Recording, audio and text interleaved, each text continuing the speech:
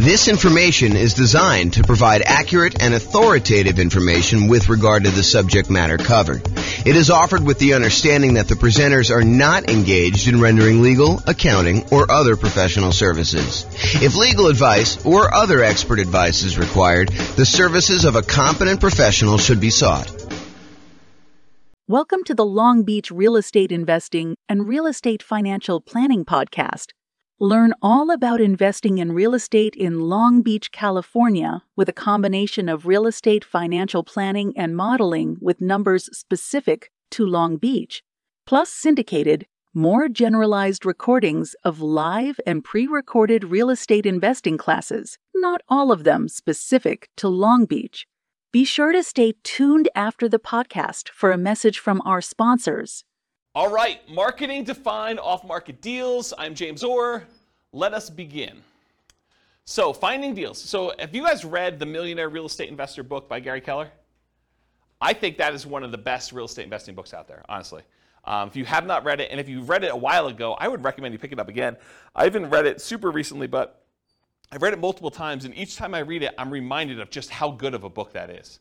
So, if you're doing any type of off-market deals, I would strongly recommend you pick up The Millionaire Real Estate Investor by Gary Keller. It's from 2005, so it's a little bit dated in some ways, but some of the stuff he teaches in there is like principles. It's like timeless, so it doesn't really matter. But one of the things he did in that book, the book is sort of divided up into two major sections. One section is like the how-to. Well, maybe it's three sections. There's an intro section that talks about the myths of real estate investing. Then there's a whole like meaty section on how to invest and a whole bunch of principles sort of stuff. And then at the end, there's like almost like biographical interviews with real estate investors where they talk about their business and how they did it and what they're doing to succeed. So one of the interesting things about the book is when Gary Keller and Dave Jenks and Jay Papasan wrote the book, they interviewed all these different real estate investors. I forget how many it was, maybe 500 or so.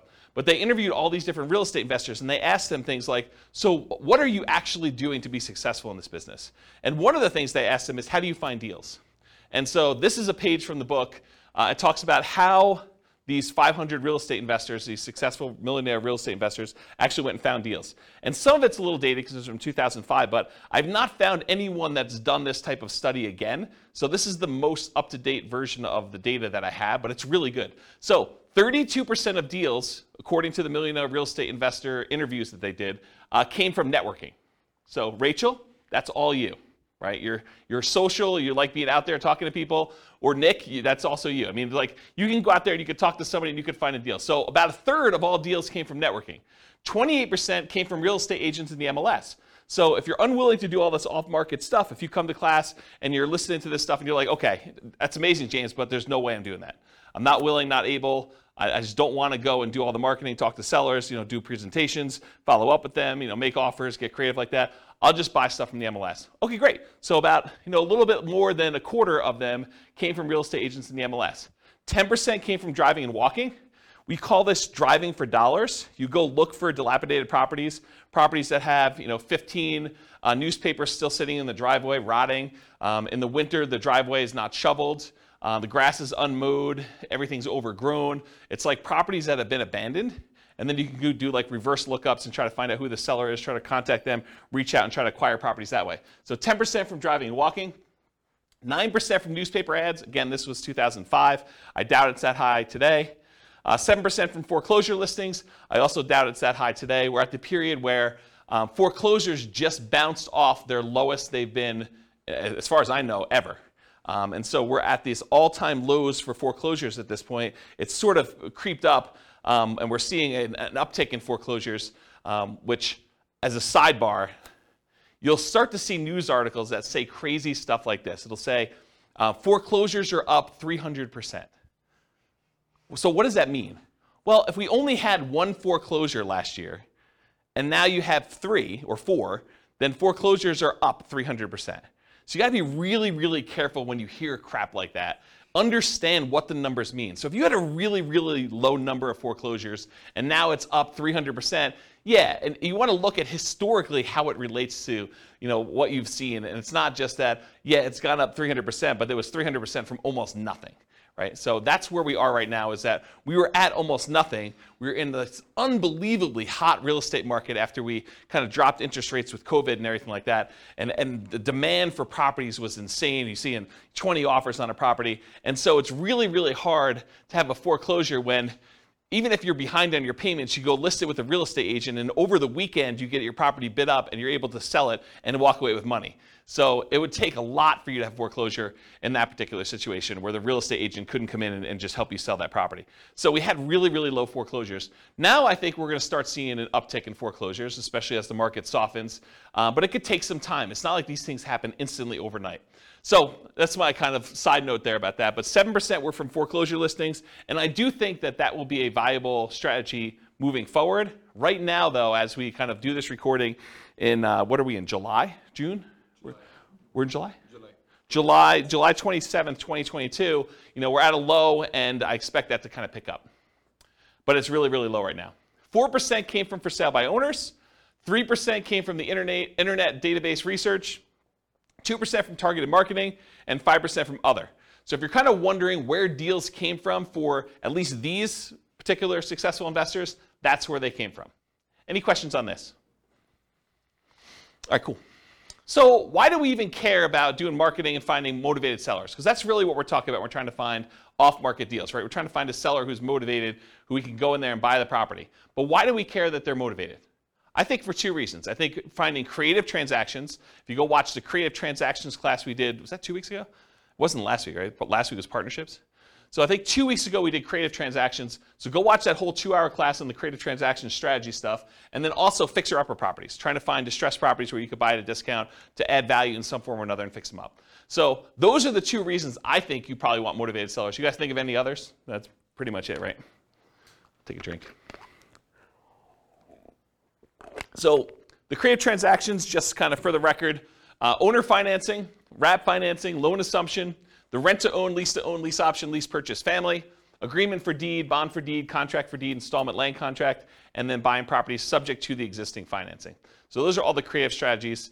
Go watch the creative strategy class. I can't cover a 2-hour class within another 2-hour class, which is probably going to go the full 2 hours, is my guess. All right, so when I like to think about this real estate entrepreneurship model of going out there and finding deals and doing the business of being a real estate investor, marketing to find properties, doing all that stuff, I think of it as a whole process and system that we have. And so I've taught classes in the past. I'm not going to do it anytime soon, but this is my visual of the whole business model. There's everything from your kind of goals and affirmations and stuff to the daily marketing checklist, which where we are right now is this sellers process of doing marketing to find sellers, but there's also marketing to find buyers and renters and private lenders. All the different seller checklists, your callback, your research, making offers, following up, under contract, bought it, inactive, all the buyers checklist, the dream team checklist, the property management checklist, and the different steps in that, and then the business management checklist. So tonight we're really focused in on just this one small piece, and that is the daily marketing checklist and finding sellers. How do we go and find off-market deals, sellers specifically? So this is the daily marketing checklist, and we're just covering sellers tonight. That's all it's saying there. Okay, so doing marketing. When we do marketing, marketing really is broken down into two categories: one-step marketing and two-step marketing. One-step marketing is where you can actually make the sale in one step. You put out a flyer, you give someone everything that they need to know on the flyer in order to be able to make a decision to buy or not buy, and that's done in one step. Real estate transactions are a little bit more complicated, and so those tend to be done in what we call two-step marketing.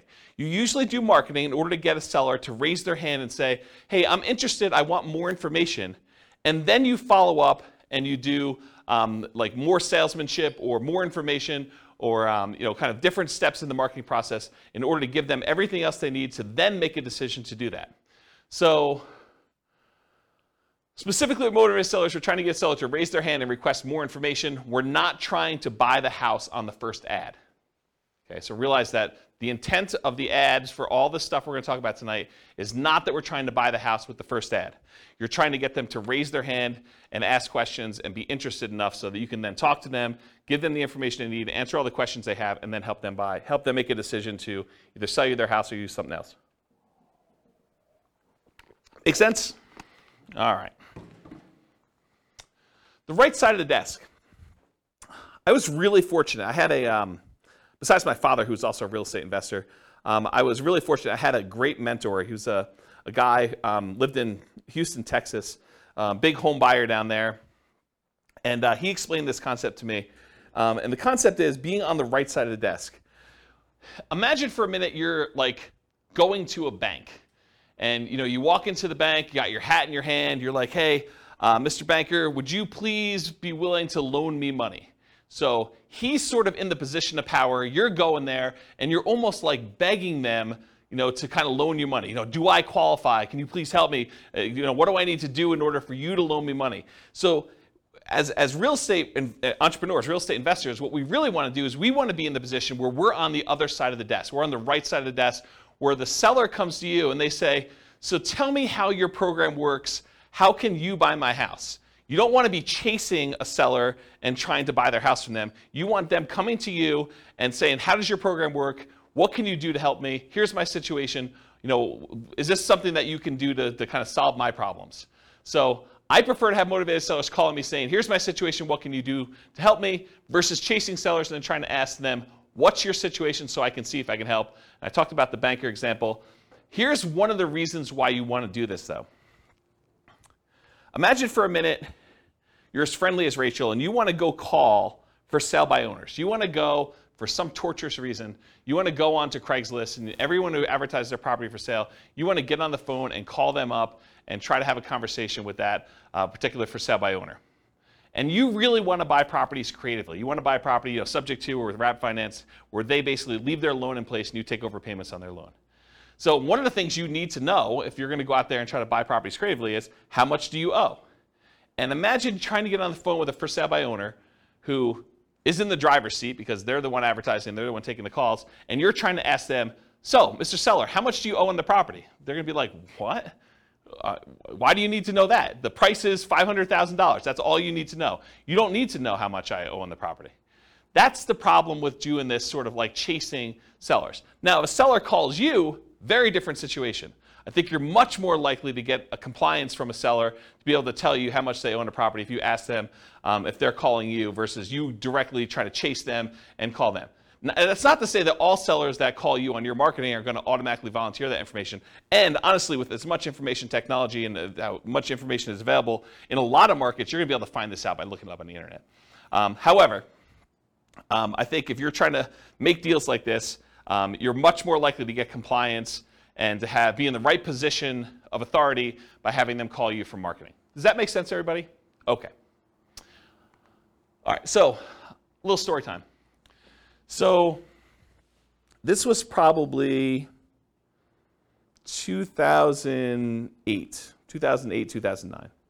2008, 2009, I'd hired a full-time assistant to help out with marketing in order to buy properties. And one of the things we were experimenting with, and it worked out really well, is we would put marketing out there, and when they called in from the marketing, we had them go to a live answering service.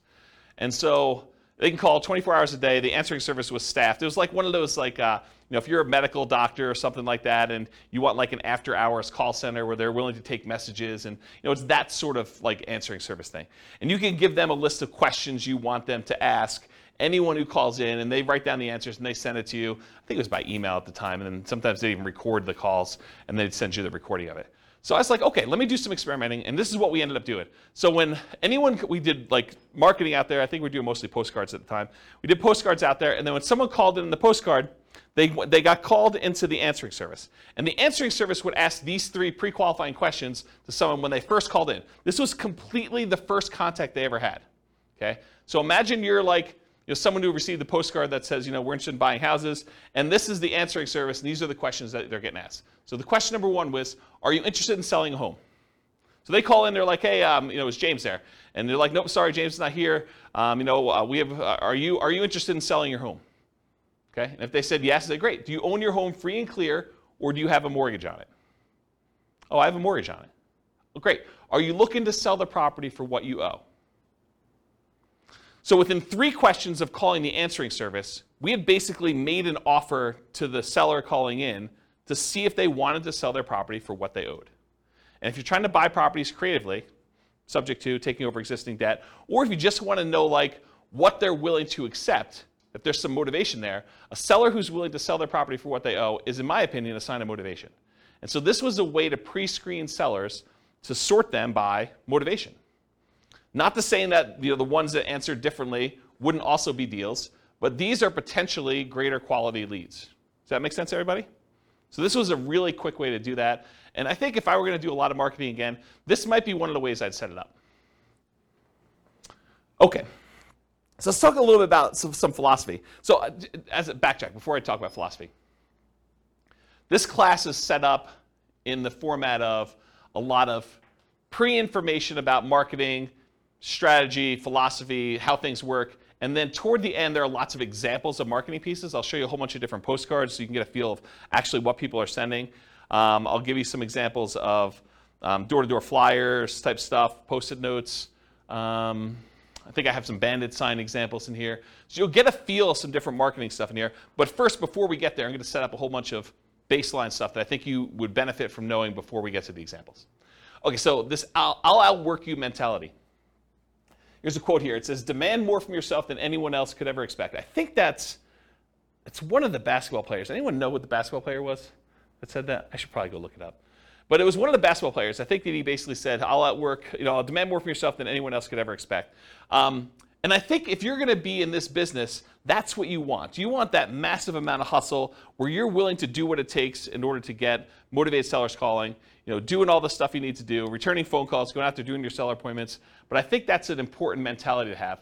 I think you should develop multiple streams of motivated sellers. Don't just pick the cheapest one.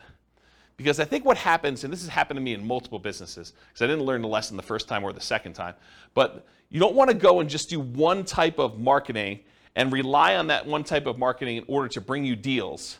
I think you want to have a set of different strategies that all bring you deals. That way, if one of the marketing systems dries up and goes away or becomes illegal or just doesn't work anymore, is not as effective, is not cost effective anymore, then you have these other 2 or 3 to kind of rely on in order to do stuff. In my opinion, the most dangerous number in business is 1. I'll tell you the story of 72 in a second, but I'll tell you how I learned this lesson.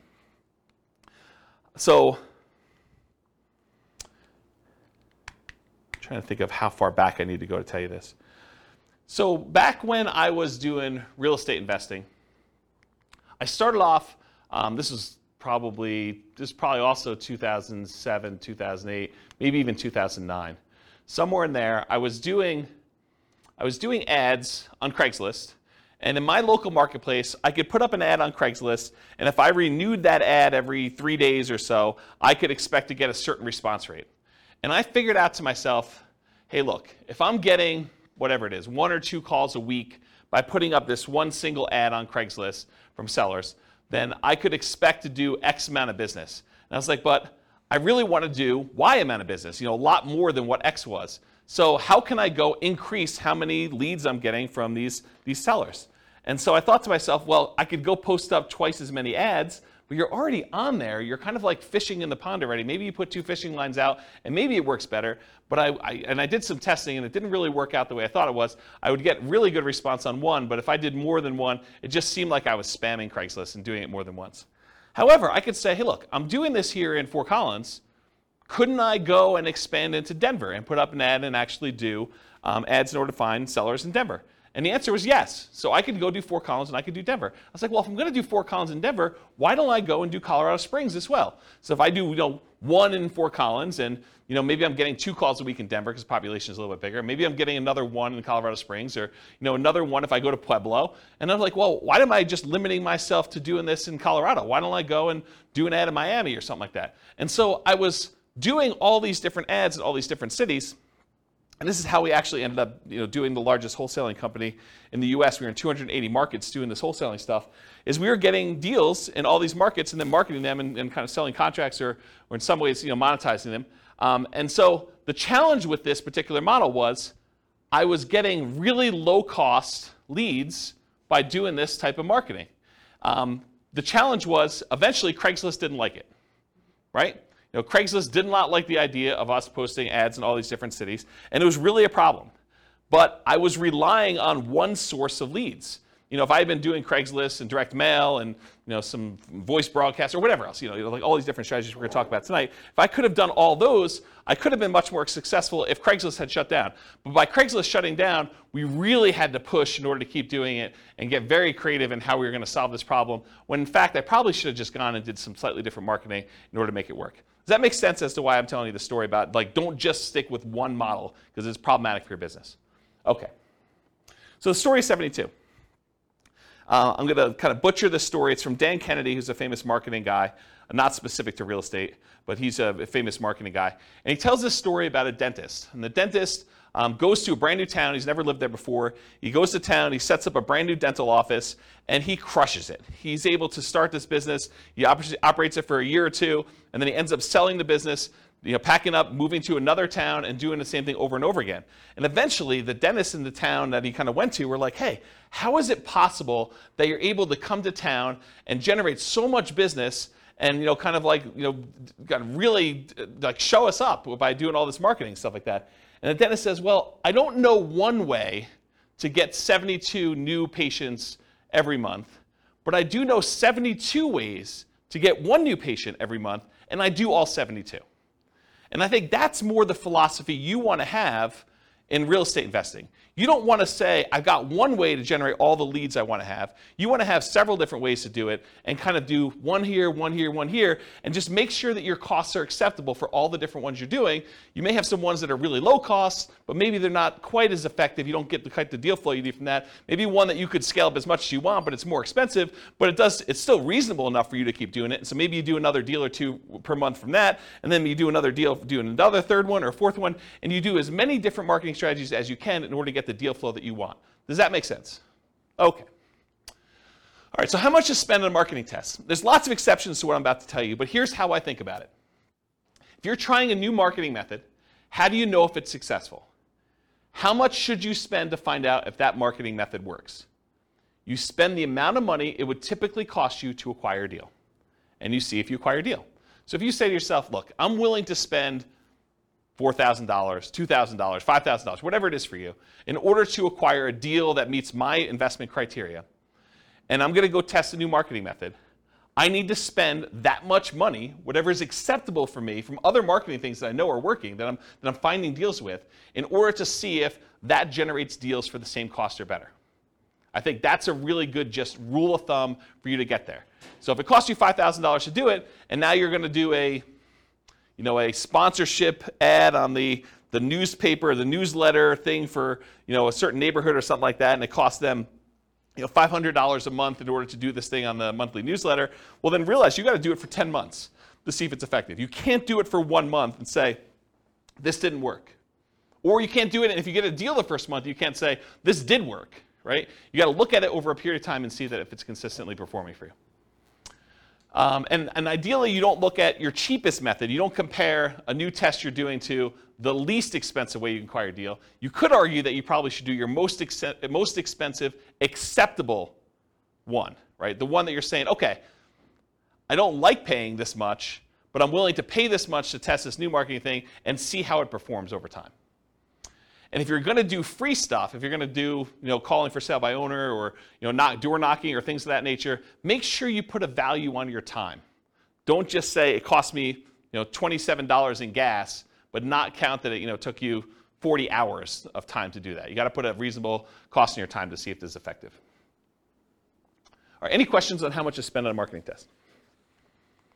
Cool. All right, here's some other additional marketing beliefs. There is no failure, only testing and feedback. That's from neuro-linguistic programming. It's a kind of philosophy of neuro-linguistic programming, and I think it applies to marketing as well. You don't fail doing marketing, right? You do a marketing test, you say, did I get the result I wanted? No. Okay, now I got feedback. That particular way of doing it, that headline, that particular marketing piece, this particular group of people that I marketed to, that did not work. I got feedback on it, let's change something up. Maybe it's the message, maybe it's the people, maybe it's the media I'm using. Quote from Tony Robbins, there is no such thing as failure, there are only results. Similar idea.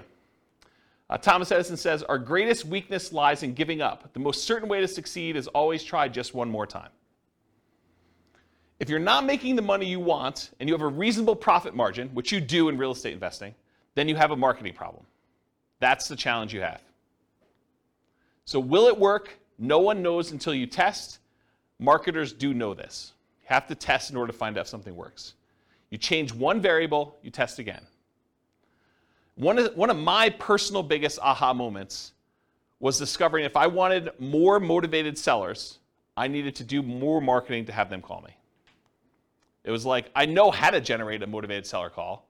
Why am I not spending the money to do the marketing? Once I got that, I'm like, this just makes perfect sense. It's like money in one side, calls out the other, put a little time between them and a little bit of work and effort, deals on the other end. So hold your marketing ruthlessly accountable for results. This implies you are measuring the results you're getting. You have to actually measure and keep results and know what you're getting. I personally believe you need to get good deal flow, have enough deals coming across your desk so that you could see a reasonable number of deals and start sifting and sorting. You're not trying to convince all sellers. And we'll talk about this when we talk about lazy and poor marketing, but the challenge when you're not willing to spend money and have enough deals coming across your desk and you're doing like poor type marketing where you're willing to put in time and effort into it is you work so hard to get a seller that when you finally find one that's motivated, you try every possible way to make that deal work. But sometimes the seller is motivated, but the numbers or the deal just doesn't make sense. Like you're trying to buy a property, it's worth $400,000, they owe $420,000. You're like, the guy's motivated. Yeah, he's motivated, but you can't make that deal work. You got to just move on to the next deal. And if you had 10 other calls coming in that day, you'd be able to move on. The challenge is you only had one call that week, and now you're trying everything. You're like, you're coming to class, you're asking me, James, so I got this motivated seller. He wants to sell me the property. He owes $420. The property's worth $400. Pass. That's my solution. It's like I'm not trying to get creative and make a non-deal deal for you, right? But if you had 9 other calls that day, then you move on. Otherwise, you're like, there's got to be something in here. What's the old joke about the kid and the pony? There's got to be a pony in here somewhere, something like that. I don't know. Anyway, so stop trying to convince all sellers. You're not trying to do that. You're sifting and sorting sellers. Start focusing on emphasizing solutions you can offer that would be good solutions to you and good solutions to that seller. The language of, well, here's what I could do. Would that work for you? Makes a lot of sense.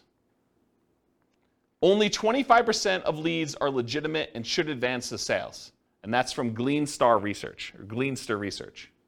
Only 25% of leads are legitimate and should advance the sales. Not every one is going to be a good fit for you. You're not trying to have a 100% conversion rate. That is not your goal. We'll talk about conversion rates in a little bit. All right, feast and famine. You got to keep the pump primed even when you're drinking from the fire hose.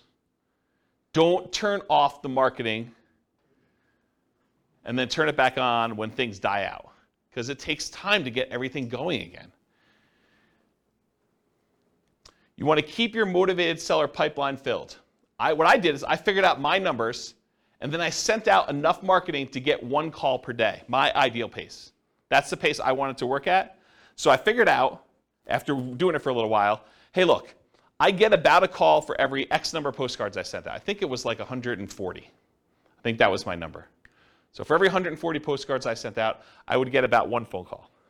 And sometimes you'd get like lingering ones, but that was like the 1 phone call within a reasonable amount of time.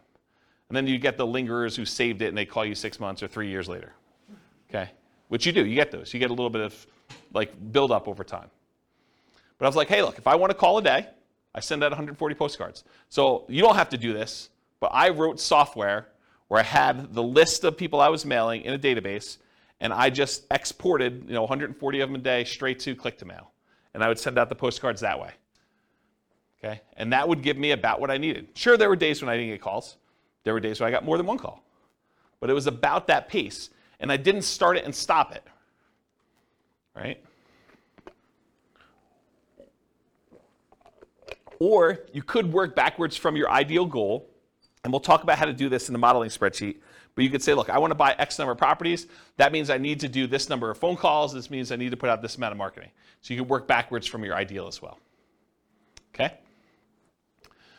All right, looking inside and outside the industry. So study what other people are using inside your industry and outside your industry in order to find ideas of what kind of marketing to do.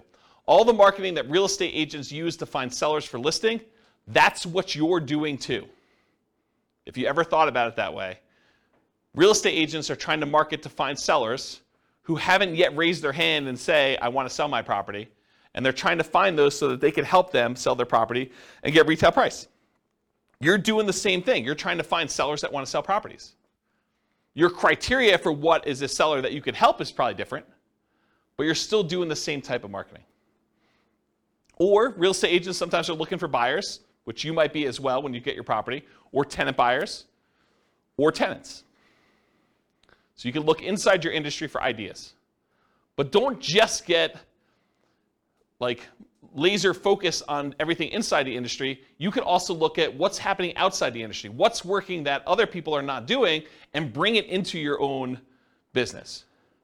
So there were not a lot of real estate agents when I started doing these real estate investor classes that were teaching investor classes in order to generate clients in their brokerage. But there were financial planners who were.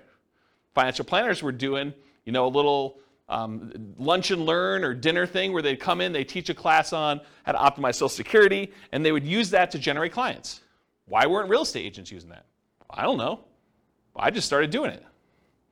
Same idea for your stuff. Look outside your industry for people that are doing something else, and then see what you want to adopt for your business. Okay? All right, so I know I could. I don't know if I will, but I could do a whole class on this particular spreadsheet. And the last time I taught a class on this particular spreadsheet was in 2016. I did a whole class that literally just went through each box in the spreadsheet, and I talked about my assumptions and how each step worked and everything.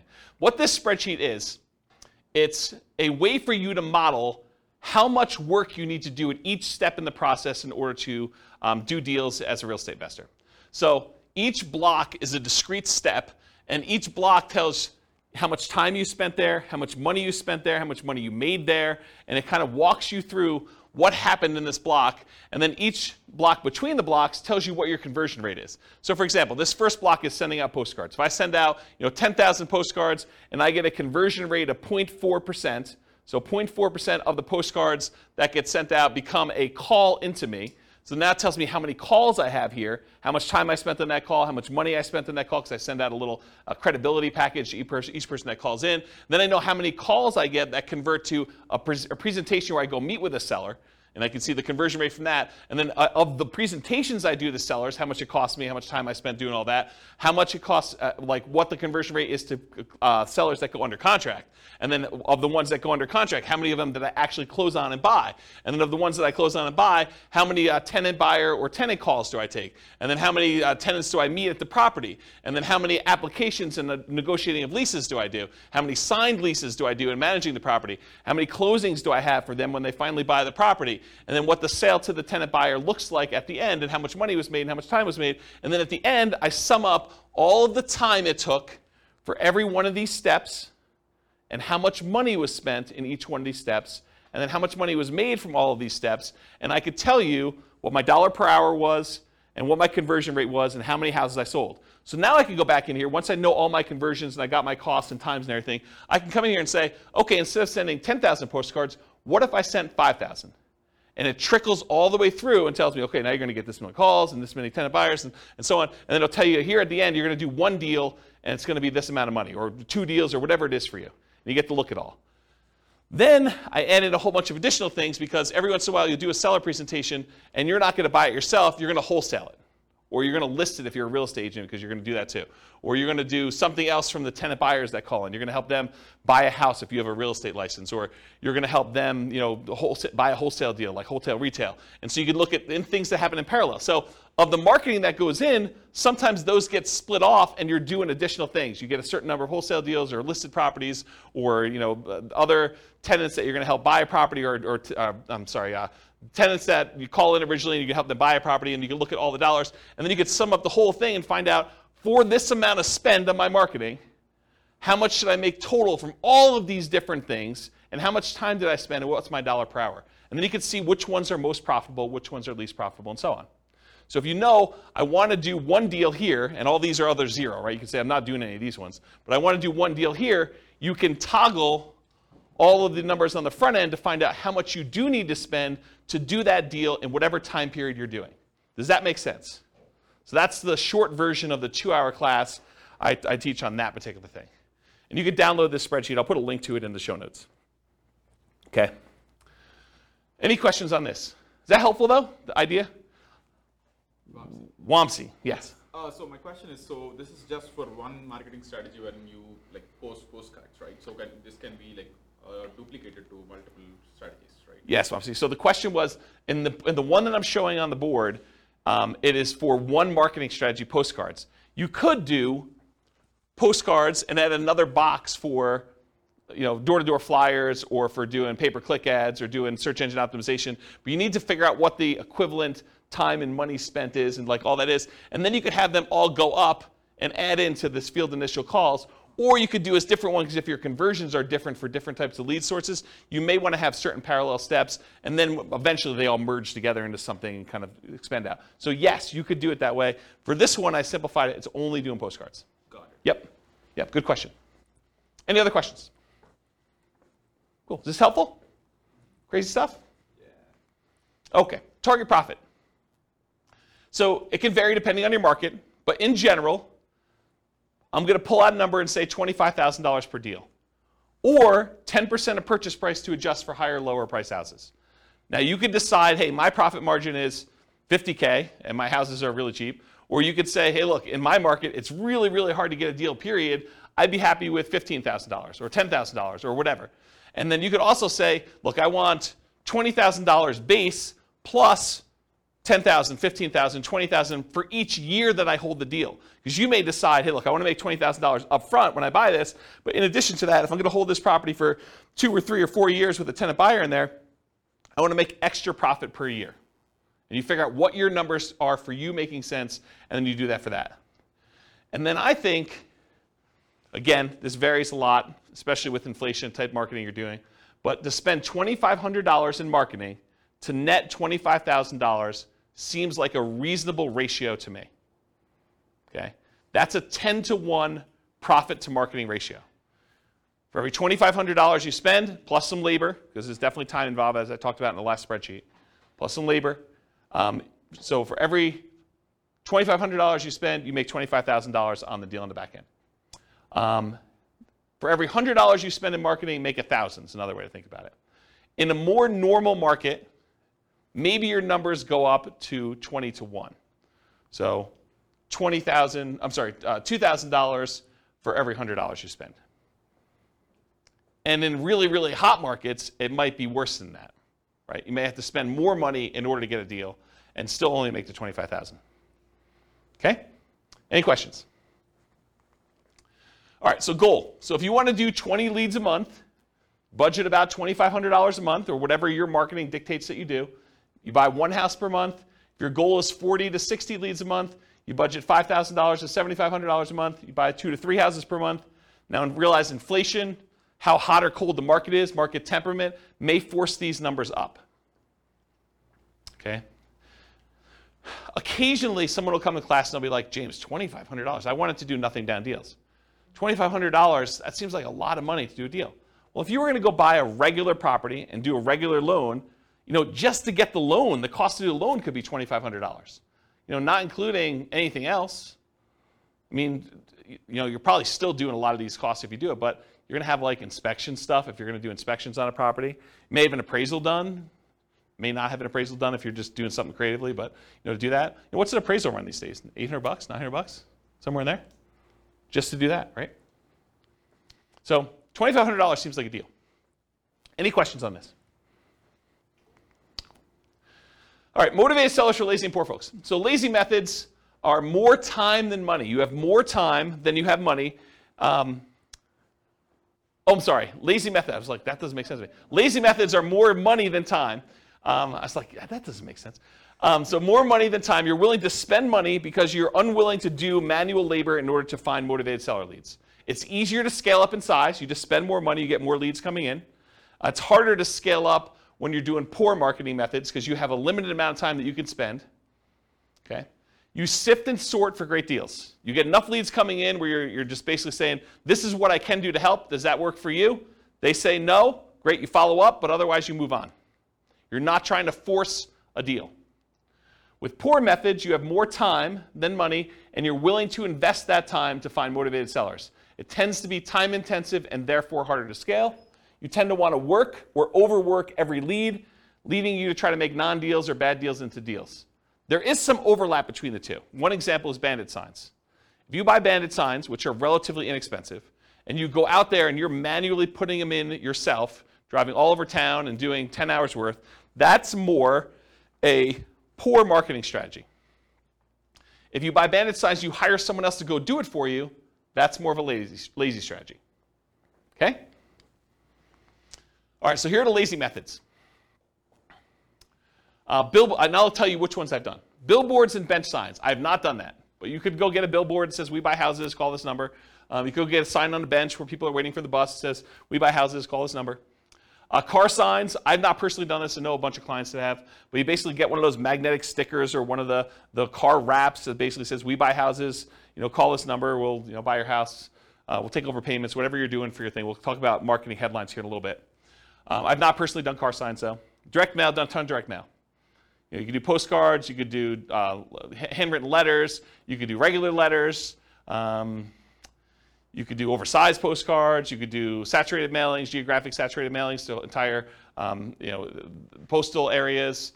You could do targeted mailings to foreclosure properties. You could do ones to recently divorced people, bankruptcy, probate. There's all sorts of things we're going to talk about here toward the end. Websites, pay-per-click. I think I did some experimentation with pay-per-click early on, but I haven't done much with it. But you can do you could go onto Google AdWords, and you could pay Google to come up when someone searches for, sell my house fast in whatever your marketplace is. Voice blast and text blast, so you can actually hire a service, upload a bunch of telephone numbers for property owners in your area, and basically say, I'm interested in buying, or I'm interested in buying your house.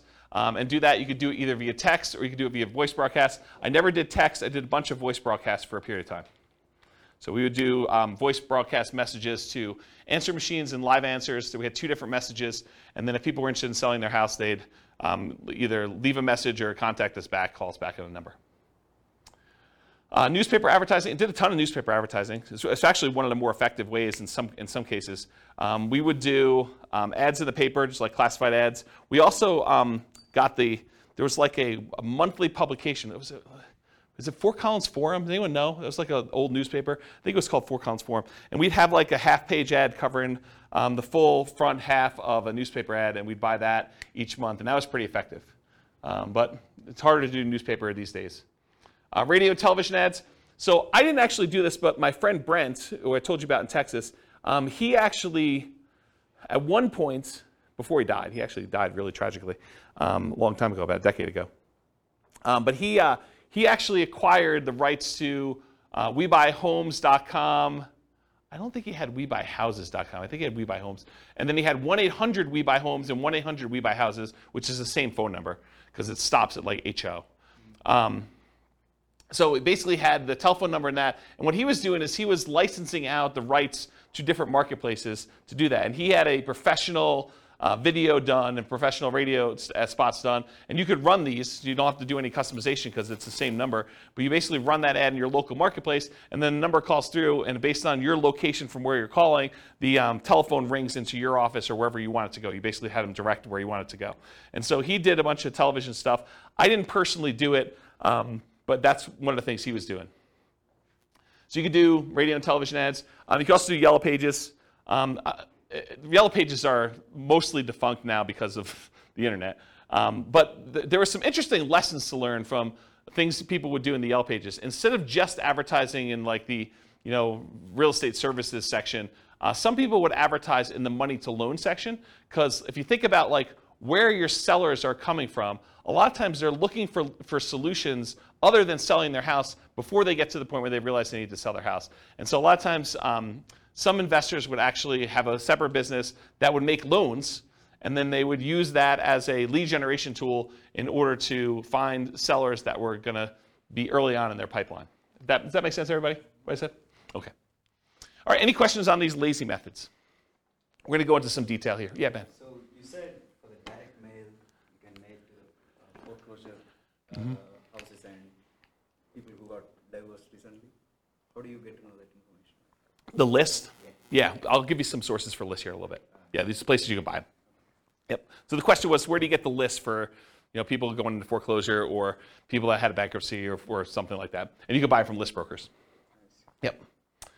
Okay, any questions on lazy methods? We're going to go into some detail on mostly direct mail.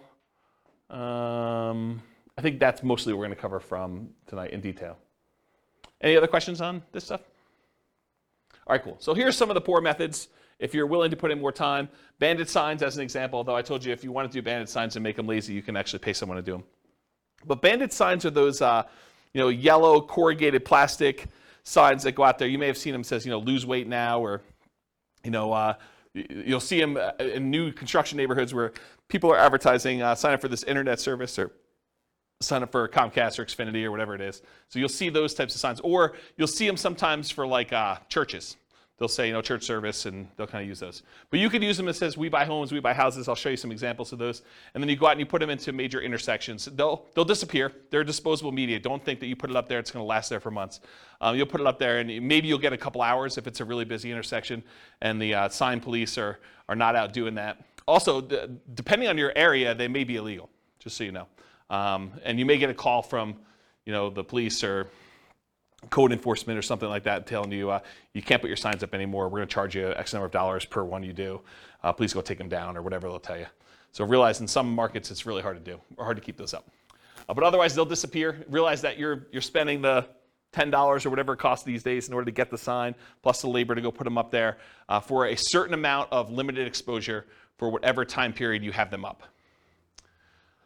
Business cards, I'll show you an example of a business card with a little twist on it here in a little bit. But if you want to see good examples of other real estate investors with their business cards, go to investor meetings and ask them to see their card. Go talk to other investors and ask them if you can have a copy of their card and see what they're using. And there's lots of variations to these. There's some gimmicky ones. There's some like really straight up business ones. There's some more like mom and pop-ish sort of ones. So everyone has their own little variation flavor on how they do their business. Contacting for sale by owners. This is Rachel's special. She's going to call the for sale by owners because she's really social. So she's going to go call for sale by owners. You can go on a Craigslist or any other place they're marketing it and just make phone calls, reach out to them, ask them if they're interested in selling their property. If you're interested in this strategy, there's a decent book. Wendy Patton put out a book. This is probably a 15-year-old book at this point. But her book is called How to Do Lease Options and Subject to Deals.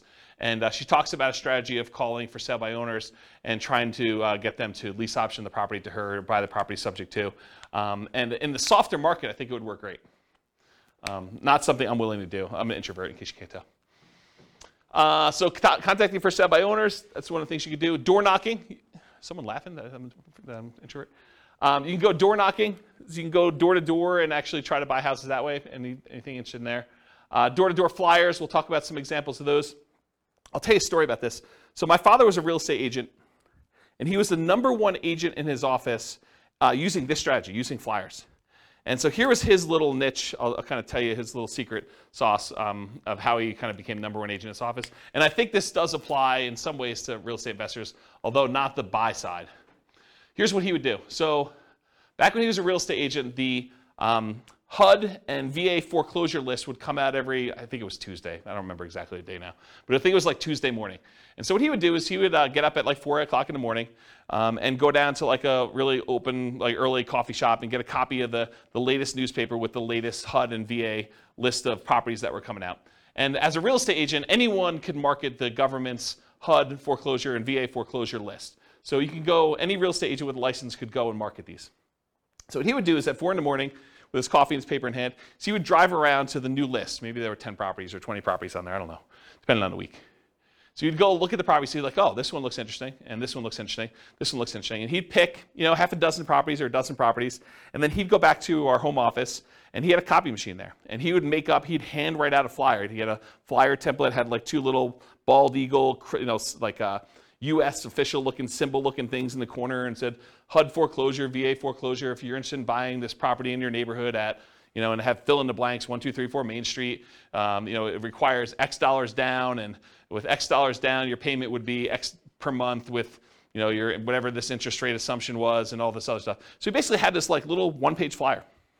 And he printed up 150, 250 flyers, whatever it was, that would kind of saturate the area around that particular property. And then as a teenager, I would go deliver flyers all day. And so I'd go out and walk the 200 nearest houses to that particular property with that particular flyer. And on the back, he had all 6 or 7 different properties with just a summary of them in case you're interested in any other ones. And he would just put out 200 flyers or so per property, 10 properties or so a week, somewhere around there. And he'd sell a bunch of them, a couple a week, where he was just out there doing that. And so if you want to do flyers can be really effective for finding, in this case, buyers, but it could also be effective for buying sellers as well. We've done some flyer type stuff. Mostly door hangers and sticky notes is what I've tested. I haven't done as much flyering for that stuff. And by the way, I've not done door knocking, personally. Okay, so we'll talk about some sticky note stuff. Driving for dollars, we talked about that, going around trying to find abandoned properties, dilapidated properties. Flyers and free flyers. So the flyer method we've kind of talked about, but the free flyer method I think is interesting enough. So for somebody who doesn't have a lot of money, you can go find 3 other businesses that are non-competing with you, the pizza guy, the car wash guy, the homeowner's insurance guy, whatever it is, and you could get them to each be willing to pay 1/3 of the cost to deliver 500 flyers to a particular neighborhood. And it's 1/3 because you're going to have 4 ads on that page, them 3 and you, but you're not paying. You're kind of riding free by coordinating this all with the 3 different businesses and having the printing done and having them delivered and all that stuff. So you charge them 1/3 of the cost to have all the printing done, all the delivery done, and you're kind of taking 1/4 of the flyer space in exchange for you organizing it. So you can have an unlimited flyer budget if you really wanted to, if you're willing to put in the effort and do manual labor to do that. Okay? Networking, we'll talk about an elevator speech here in a minute, but Rachel loves to get out there and talk to people, as does Nick, and he can go and find deals that way. Real estate agents, that's another way to find deals that doesn't require a lot of money. Posting ads, if you're going to go willing to go on like these websites like Craigslist or places like that, you can put some ads up there. Promotional clothing, the We Buy Houses t-shirts and We Buy Houses, sponsoring the baseball team and stuff like that. You can also find real estate wholesalers and bird dogs who are willing to go out there and find deals, and then they'll sell them to you for a fee. So realize you can go do that. And then websites, you can do search engine optimization so that your website comes up for people searching for Sell My Home Fast or We Buy Houses in whatever market you are, so that your website comes up for that. Or you can do content marketing, write articles that are solving the problems of the sellers that are trying to solve their problem. I can't afford my payments anymore. What can I do? How can I borrow money to stay in my home? And you write solutions to those problems. And if that solution doesn't work for them, they may want to have you out there to buy their house by having a little ad on there. Or doing social media. Okay.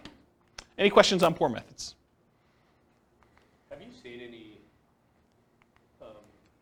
numbers on anything social media related on conversion rates and how well it's done next to some of the other?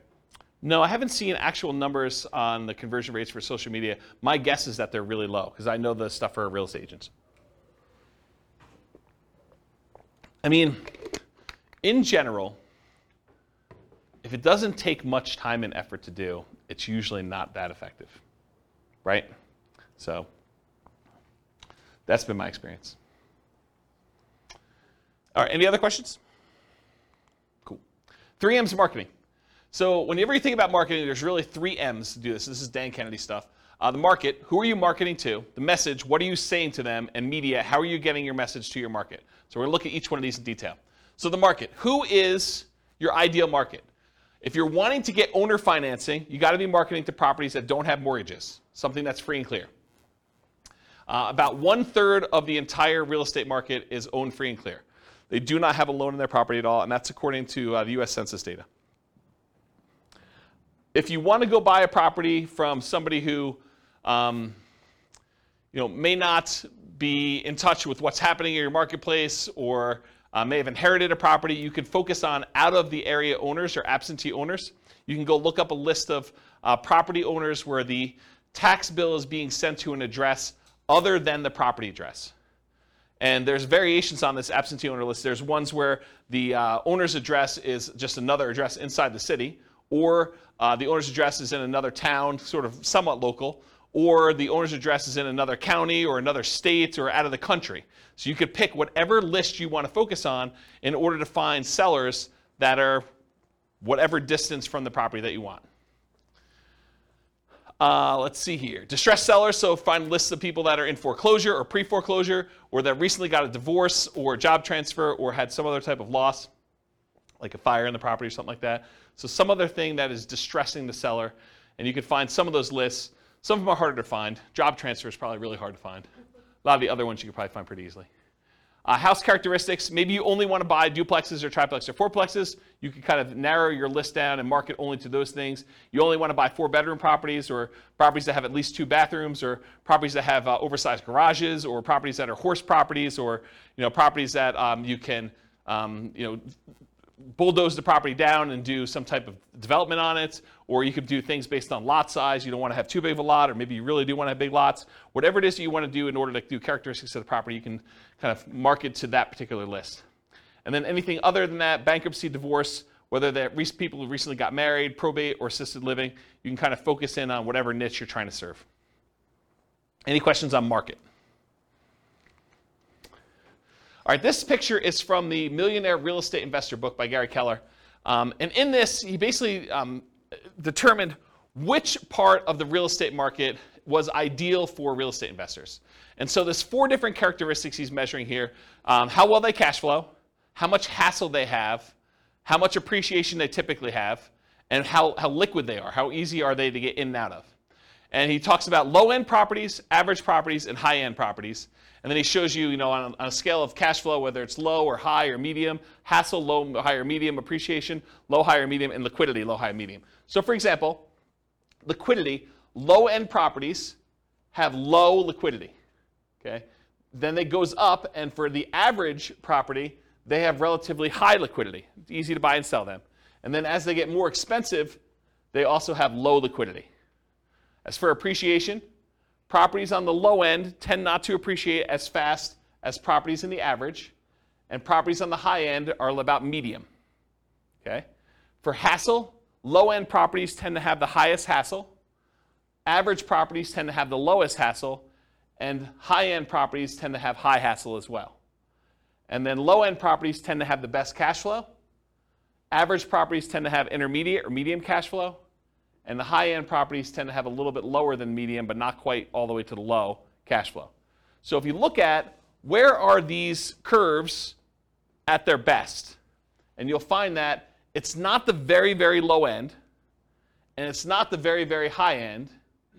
The great deals tend to be at like the quartile, about the 25th percentile of the marketplace, and good deals tend to be in this kind of like median section around the 50th percentile.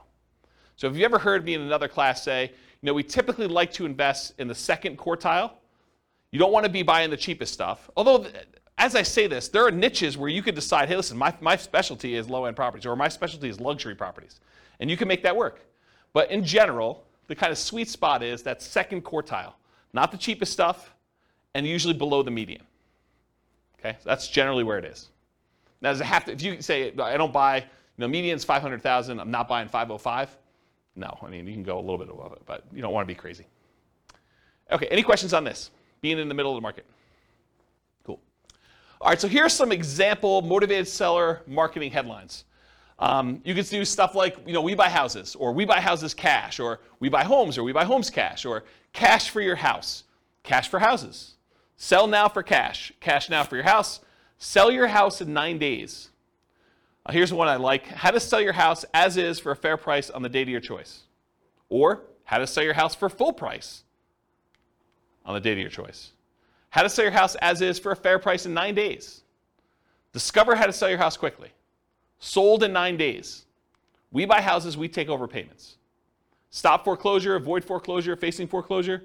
We buy houses any condition or situation. We buy houses any price or location. So those are some different examples of motivated seller marketing headlines that you could possibly use. Nick? What's the 9 days? Why 9? Specific number? and you can do it. Something that you can perform on. If someone is really distressed and they're like, look, I need a quick solution, someone that could buy their house in 9 days is attractive. I just wondered why 9, that specific number. Yep. At least the amount of days to be able to close a deal. No, I mean, you probably could close faster than that. You can do 8 days. You can do 11 days. Whatever you want to do. Yeah. Should be believable. Any questions on headlines? All right, so here's an example, probably one of our first examples of actual marketing. Alternative headlines, often used on media like sticky notes or some postcards. Notice, warning, or attention homeowner. So this is a sticky note. I licensed the ability to use this from a guy named Richard Roop. He does a bunch of marketing stuff for real estate investors. And so this is the example that Richard Roop uses. We've done these and they've worked really well. In fact, I have a funny story. So on this thing here, when you print them out, this shows up in blue. It's like Richard's initials and number 37. And we don't change it. It's always 37, no matter what it is and who it is.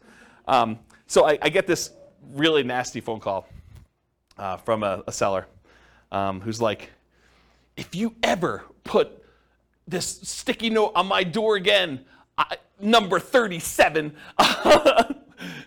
so she's all mad and worked up, and you can hear her crumpling it up in the background and throwing it away.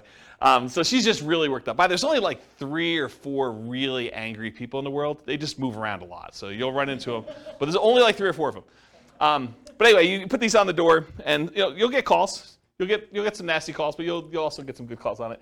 And so the postcard basically says, attention homeowner, company's now looking to purchase several houses in your neighborhood.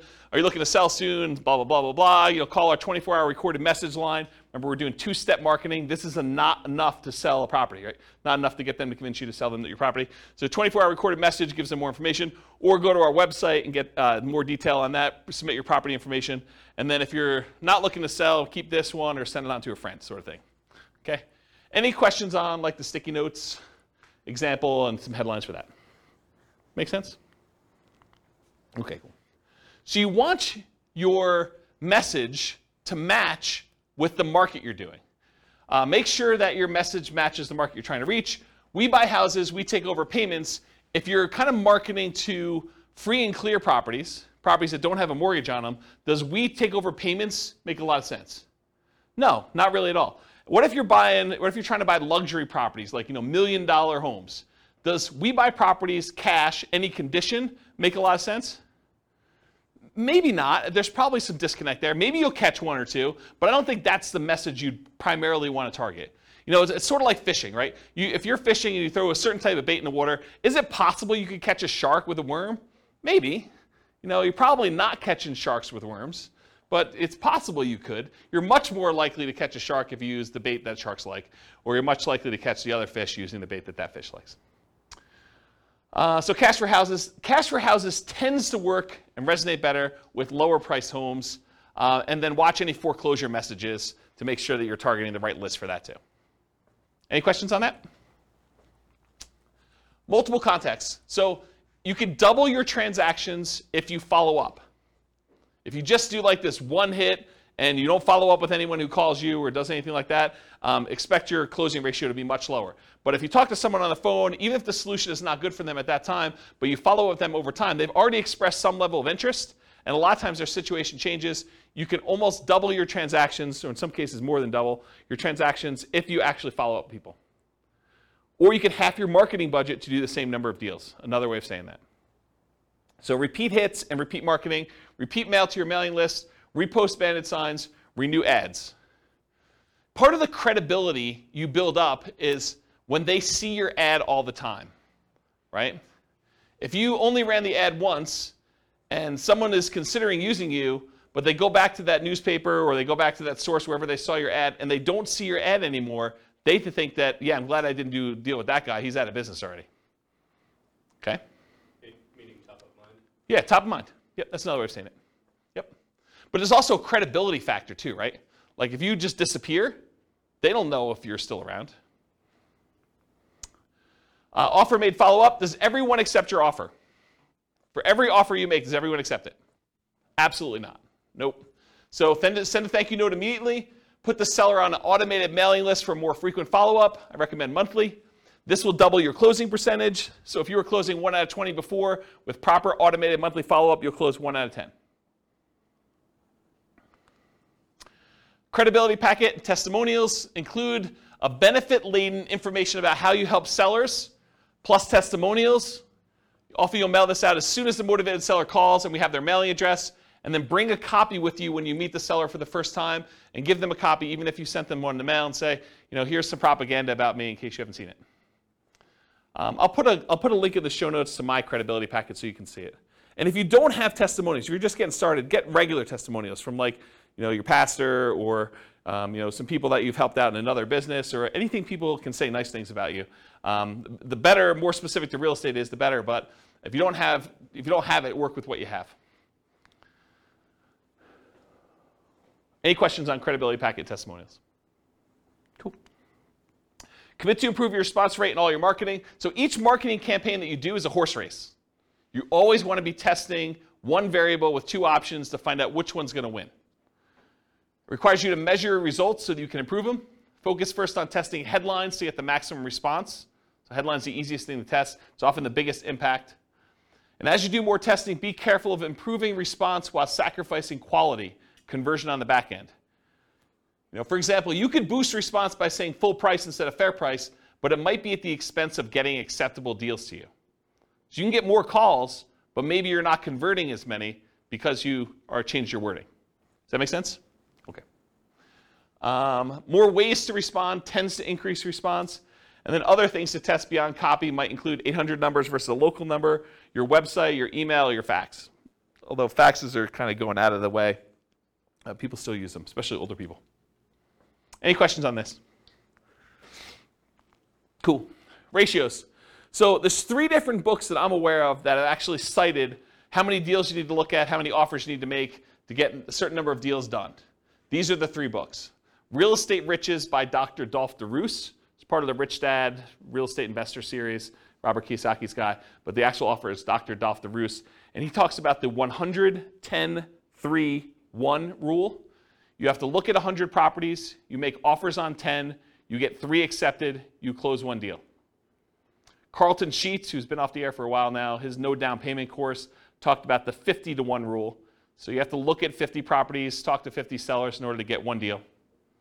And then the Millionaire Real Estate Investor book by Gary Keller and others, he has the 30-10-3-1 rule. So you look at 30 deals, you make offers on 10, you get 3 under contract, you close on 1. And then Weekend Millionaires, Frequently Asked Real Estate Questions by Mike Summey and Roger Dawson. That book talks about a 30-1 ratio. Look at 30 deals, get 1. Really, if you're looking at the top 5% of properties, you're trying to find the best deals, right? You need to look at about 100 properties in order to find the top 5 properties to do that. If you think about it in that ratio, that's probably another way to look at it. And also, outside the MLS is different than inside the MLS. They're just different numbers. Any questions on these? Yeah. So based on the ratios I see, is it different strategies that these books are talking about, or why is there a discrepancy? Yeah, so the question is, for the microphone, the question is, why are the numbers different for all these different people? I think they're thinking about it differently. I think the types of deals they're doing is different. I also think these aren't exact, right? It's hard to give a number when you're teaching students, because these are all people teaching it in the book, right? It's hard to give a number when I'm the one doing the presentation versus you doing the presentation versus Bill doing the presentation, right? You may be able to close 1 out of 5 because you're amazing. I may be 1 out of 20 because I'm incompetent. And Bill's just sort of between us, right? It could be all over the place. So the numbers are sort of just a general guideline to begin with. And I think looking at them, they're pretty close, right? I mean, they're not that far off. So. But is 30:1, the book that says 30:1 necessarily good than the book that says 50:1? So the question is the book 30:1 a better book than the one that does 50:1? No, I don't think so. And the other thing I'll add about this is, let's say you come to me at a class, you say, James, I don't know what you're talking about 30:1. I'm closing every 2. And what I would say to you is, maybe you're not doing good enough deals. Maybe you're not making your offers low enough where you're getting too many accepted, right? Maybe you should be more selective. So you could go in there and offer full price. I'll pay you full price. I'll get a loan. I'll buy your property. Well, yeah, it's easy to get those accepted, right? Yeah. If you're coming in, you're like, I'll buy you half price. Maybe you're not getting, 1 out of 100. Maybe you're 1 out of 200. But maybe that's okay for you. Yeah, Ben. Just a thought too on that. I think when you have a targeted marketing so that the leads that you initially get are higher quality leads and they're more expensive too. Yeah. So they're different kind of deals too. Yeah, Ben says, maybe you're doing more targeted marketing where you're doing probate lists or bankruptcy lists or foreclosure lists, and you expect your ratio to be higher or something like that. You expect them to be more motivated, and that's definitely a possibility. Yeah. Because Dolph does like 100-unit commercial, 100-unit apartment complex deals and stuff. Yeah. So we're talking about different types of deals in there. Absolutely. I mean, there's lots of variation in this, right? I'm just trying to pull these out of different books to show you at least what some have said. And if anyone knows of, even on the recording, if anyone knows of another book that gives numbers, or even another website that actually gives numbers based on some data, I would love to know about it. So feel free to reach out to me via email. Any questions on ratios? Cool.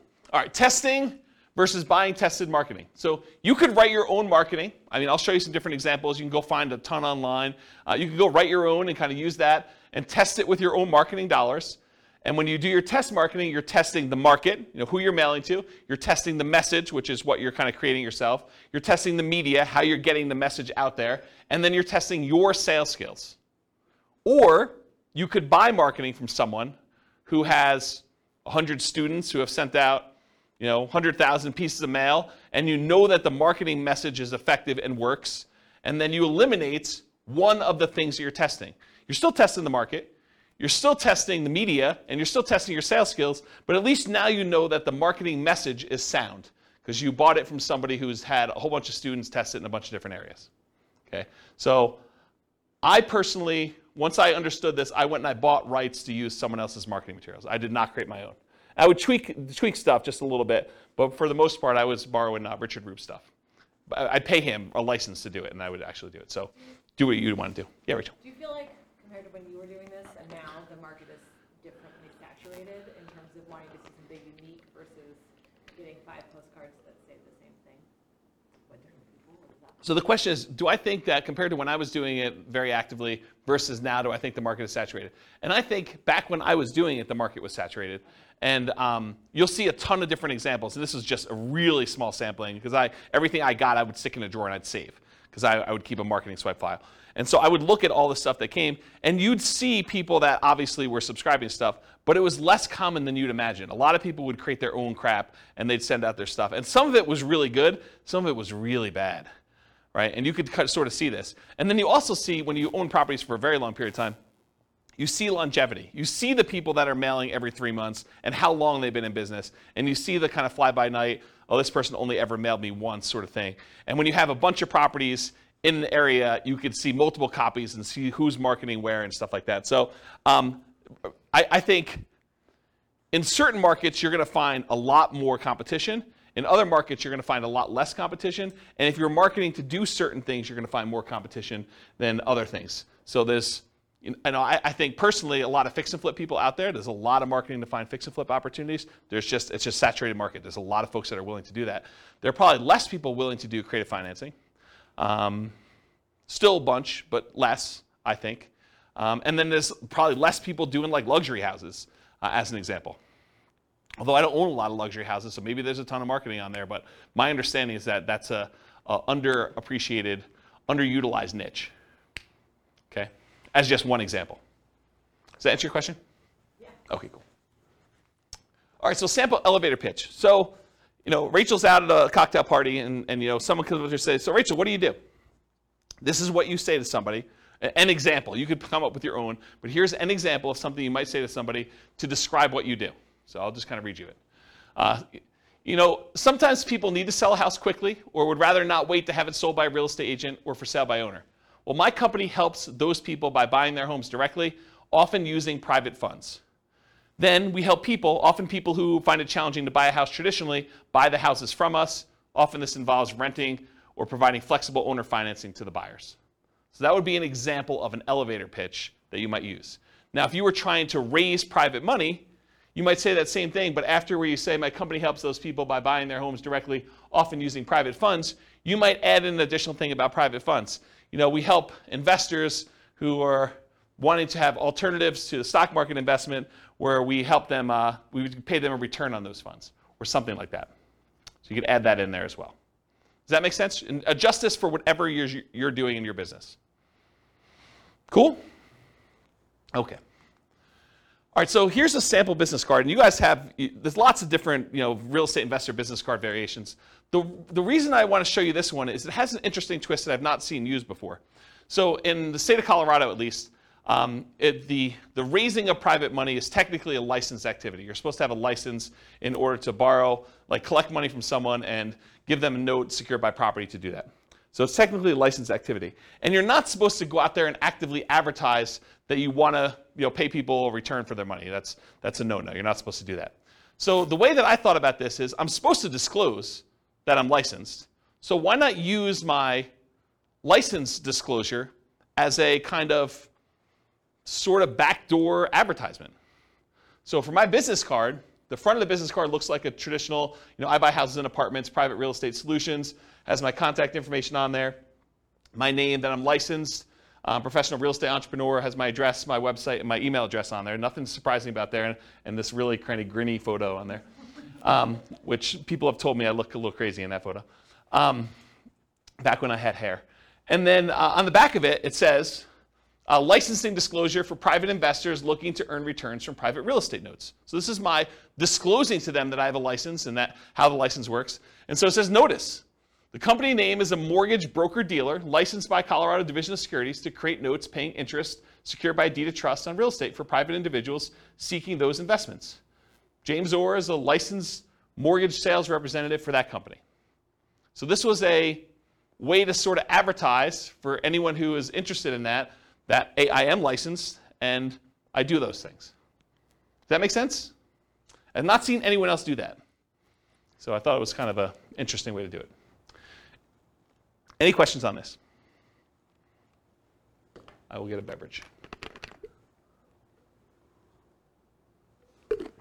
Okay. And if the creepy photo wasn't enough on the front, it's faint on the back. Yeah, right? It's like my hypnotic stare. Creepy hypnotic stare. Okay, so here's some sample bandit signs. And you've seen these, right? We buy houses cash, fast.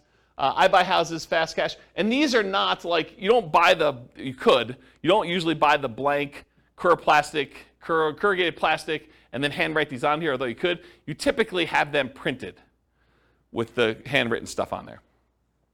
Then we buy houses, we take over payments, says telephone number. Need to sell your house fast, we buy houses, telephone number, any condition, any situation.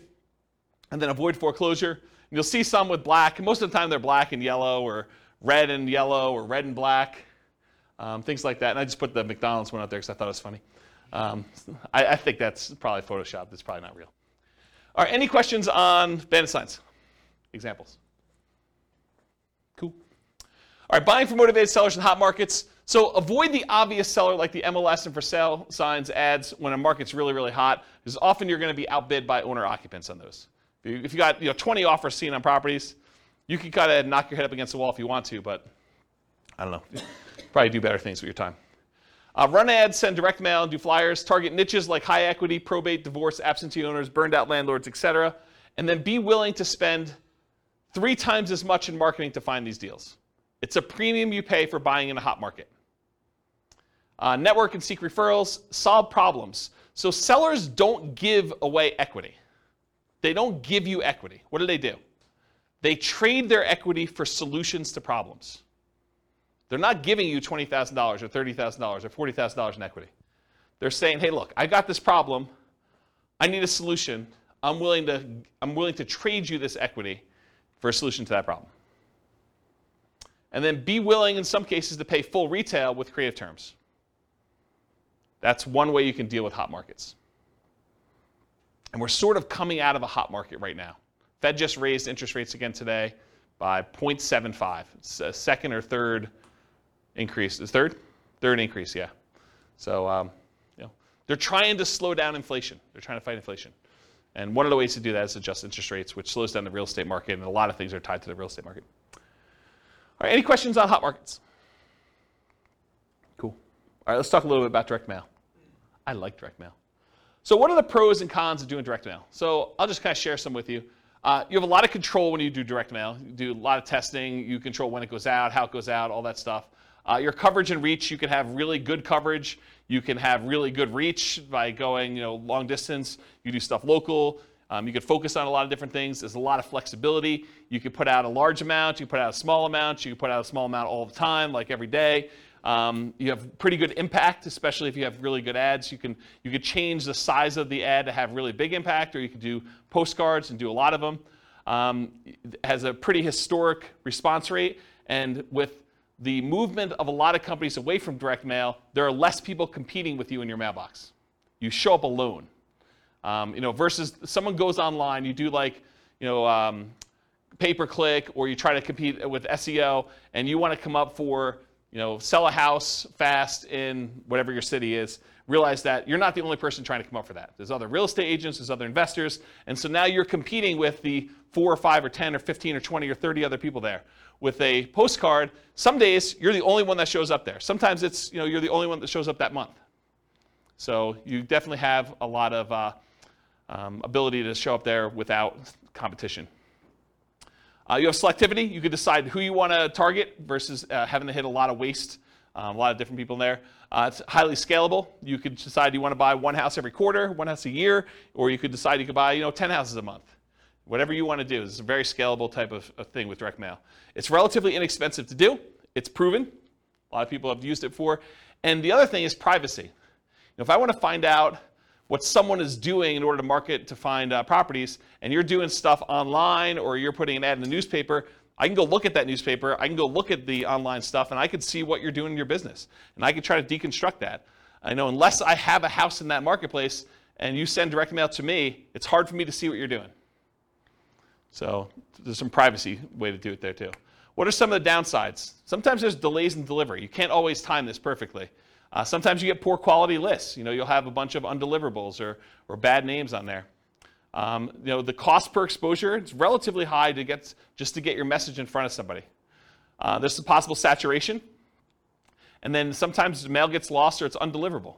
If it looks like an advertisement and you have a disgruntled postal employee, sometimes they'll take your mail and just throw it away, especially if you're doing like every door direct mail where you hit every house in a neighborhood or a certain carrier route. Sometimes the carrier will say, 400 of these, no one's expecting these, I'm just going to throw them away.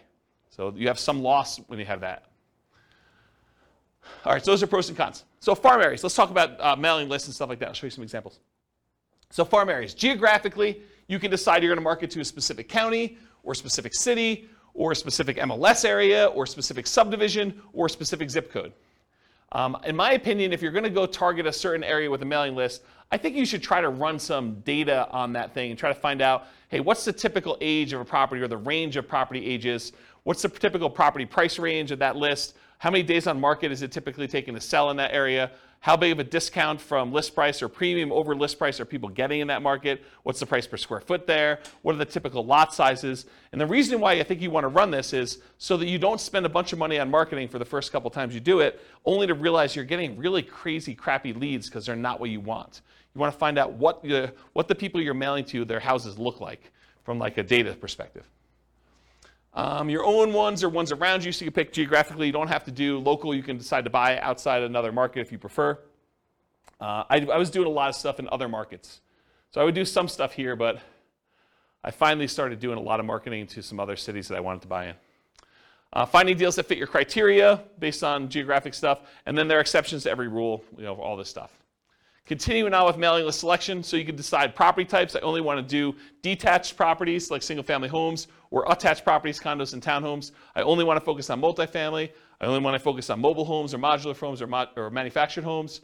You can pick your price range. You can pick your median price, your average price, your low end, your luxury, whatever you decide you want to focus on from there. You could focus on financing, especially if you're going to try to come in and buy properties subject to or with wrap financing, or if you want owner financing. So you can look at the mortgage balance. You want to do low equity if you want to buy properties with subject to or wrap financing or lease option, something that has a high mortgage balance so you could take it over, and more likely to be able to structure a deal like that than someone who owes something that's very little, like directly subject to. Or if you want to try to get owner financing, try to do ones with low mortgage balance or no mortgage balance. And if you can't get that data sometimes you could look at the date of the mortgage, and if it's a really old mortgage, it's very close to be either completely paid off or very low at that point. Type of loan, FHA or USDA, beware of doing subject to on those, but it could be good for assumption if you're willing to move into property. VA loans or conventional financing, and then if there's a private loan on there, if you're looking to raise private money, you can look for all the different private loans and try to reach out to the private lenders and see if you can get some financing. They've already done it once.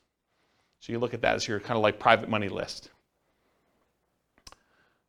Years owned, so you look at the last sale date. The shorter the ownership period, the more likely it is to do a deal like subject to or wrap financing or lease options. The longer the ownership period, the more likely it'll be paid off and you'll be able to do owner financing. There's just general rules. If there's no public data, the last purchase could be prior to the electronic recording of that, and so those are probably paid off. The age of property, newer properties, lower maintenance, lower equity, subject to wrap financing and lease options. Older properties tend to be more fixer-uppers, free and clear, and owner financing. So if you're looking for those lists.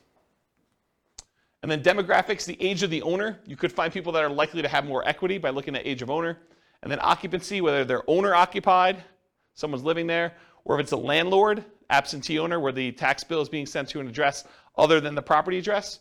And it can be either out of town, out of state, or out of country. And then other specialized lists, you can look for vacant properties or probate properties as examples. Probate properties are properties that are owned by heirs, like someone has died and then it's been passed on to the heir. Any questions on this? Oh, I guess there's one more. Size of the list. So if your list is too big, you may want to narrow it down. If your list is too small, you may want to expand out your criteria or just be willing to do less deals. So typically break your list into thirds and mail each third every month and then repeat at the end. So go back to the beginning so that you're mailing everybody once a quarter. You build credibility and consistency by doing that. Repeatedly doing what you say you're going to do and you get referrals. If your list is too large, use a smaller list. If your list is too small, expand it. I think I talked about that. Any questions on list criteria before I go into some other stuff? All right, cool. So mailing list sources. So where do you get these lists from? So all the stuff you can get from public record, like property characteristics, loans, age of property, things like that. You can get that from public records, either your local property assessor or title companies or RealList. RealList is what we use here in our local MLS. So if you have access to the MLS, you could download a RealList public record list, or RealQuest, which is, I think, another product by the same company, which is a variation like what they offer. And then other sources of mailing lists: ListSource, Listability, InfoUSA, and Melissa Data. And some companies will specialize in just general characteristics of the property. Some will be able to give you kind of like mail merged lists with other data, like they can combine a property address with other things they know about them, like bankruptcies or foreclosures or income level or things like that, if you want to have things merged together. It'd probably be a whole class on just mailing lists, but that's the idea. And then list hygiene, you're going to mail stuff, you're going to get things returned to you as undeliverable. So you got to do stuff with them. So number one, remove duplicates before you send them out. Use the National Change of Address, the NCOA service, to make sure that if someone moved, you get their updated mailing address. And then remove undeliverables as you get them back so that the next time you mail them, you have less undeliverables. If you really want to, you could go ahead and try to track down where the undeliverables should go.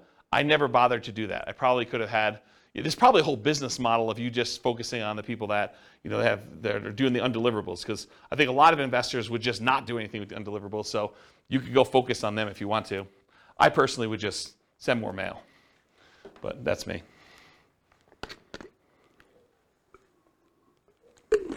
All right, cool. Message. So what marketing messages will we be mailing? We already covered all those marketing headlines before. Now I'm going to show you some actual sample postcards. So here's one example postcard. The headline for this one is, do you need to sell a house in city name? The company name will buy your house from you on the day of your choice. You will receive the same money for your equity as if you listed and sold through the real estate agent. So they're taking off, 6%-ish, depending on what the market is. You pay no commissions or fees. I pay no commissions or fees, but I'm going to net the same as a real estate agent. Sounds like I'm paying a commission or fee. Sell your house on the date of your choice, full equity, no commissions, no fees. That's their marketing message. Has the company name, their telephone number, including an 800 number and a local number and their website address. And then on the other side of the postcard has their name, that they're part of the Better Business Bureau, which, by the way, you just pay a fee and you can be part of Better Business Bureau. Call today to find out how the company can buy your house and city on the date of your choice. Any condition, model house or condemned, any price, mansion or shack, anywhere in the greater area, full equity, no commissions, no fees. Don't make another payment. Call today with their contact information there. That's a postcard. Here's another postcard, different one. Dear so-and-so. Oh, this is from me. This would be interesting. So my investor group is interested in buying your property located at blank in city. We buy several houses each month, and we're looking to buy more in this area. So what did I just do? I borrowed credibility, right? So if you're brand new and you're part of an investor group, maybe your investor group buys several houses, right? So now it's not necessarily you. If you're a brand new investor, you can do this. Should you have any interest in selling quickly and easily at a fair price, please call us at telephone number. If you get my voicemail, please leave a message for a prompt return call. When you're ready, I'd be glad to meet with you, inspect the property, and let you know exactly how much we can pay. You can also visit us at website address to submit a property information form and get the ball rolling. We have purchased hundreds of properties throughout our area since a date, so you may be a perfect solution for you selling your property. Call or visit our website to learn more about how we can buy your house as is on the date of your choice. Thank you. My telephone number, my name, my telephone number. I also have my website address there. And it says, P.S. If you're not interested in selling now, please keep this card for future reference. And then I make a disclosure at the very bottom in smaller font. Licensed broker and investor not intended to solicit properties already listed for sale. So this is an example of a postcard I would send through Click to Mail. Any questions on it? Here are some handwritten letters. Dear so-and-so, I'm currently looking to purchase a property in the blank county area. I've looked at several properties in the area, and I'm seriously interested in purchasing your house at blank. Do you really think they looked at properties in the area and that they picked mine out? Yeah, this is the challenge, right? Like, I think you lose credibility with this. A few good things to make an easier sale are, 1, the condition of the property is not important. 2, no realtor commissions. Why pay a commission if you don't have to? 3, I will pay cash and purchase in as-is condition with no bank inspections for termites, roof, electrical mold, etc. Is it really the bank doing that? Not really, but I'm being critical. I should be less critical. 4, our closing time is fast and flexible. You will not need to do any fix-up work if you are interested in selling. Please feel free to call me on my private toll-free number, which is this telephone number, and sincerely their name. What's that? It feels like an old letter. Do we say toll-free anymore? Yeah, probably not. Probably not, right? I do say area. Yeah. Here's another one. This one's not handwritten. It has a date and address and regarding a property address. Dear so-and-so, this company is interested in purchasing the property listed above. We will buy the property in its as-is condition. You will not have to make any repairs or improvements. We will make a cash offer to ensure there will be no problems with financing. You will not have to pay a real estate commission, and we will close around your schedule. Thank you for your consideration. If you're interested in selling the property referenced above, you can contact me directly at a local telephone number. Best regards, their name and their company name. Here's another handwritten yellow letter. This one was photocopied onto this. So, and then they had, you could tell the ink was different, so they would photocopy it, and then they'd write the name and the address separately. So everything else was photocopied, but then it was handwritten in the same ink color. So dear name, hi, my name is blank. My wife and I would like to, by the way, is this a male handwriting or female handwriting? Yeah, but it says my name is male name, right? I think you lose a little credibility there too. It's possible it's male handwriting, but this looks like female handwriting to me. Does it look like, anyone think it's male handwriting? No one in the room. Okay. What's that? I was kidding. I said, are you saying men can't have nice handwriting? No, I'm just, maybe, yeah, I guess that's probably inappropriate. Okay, I take it back.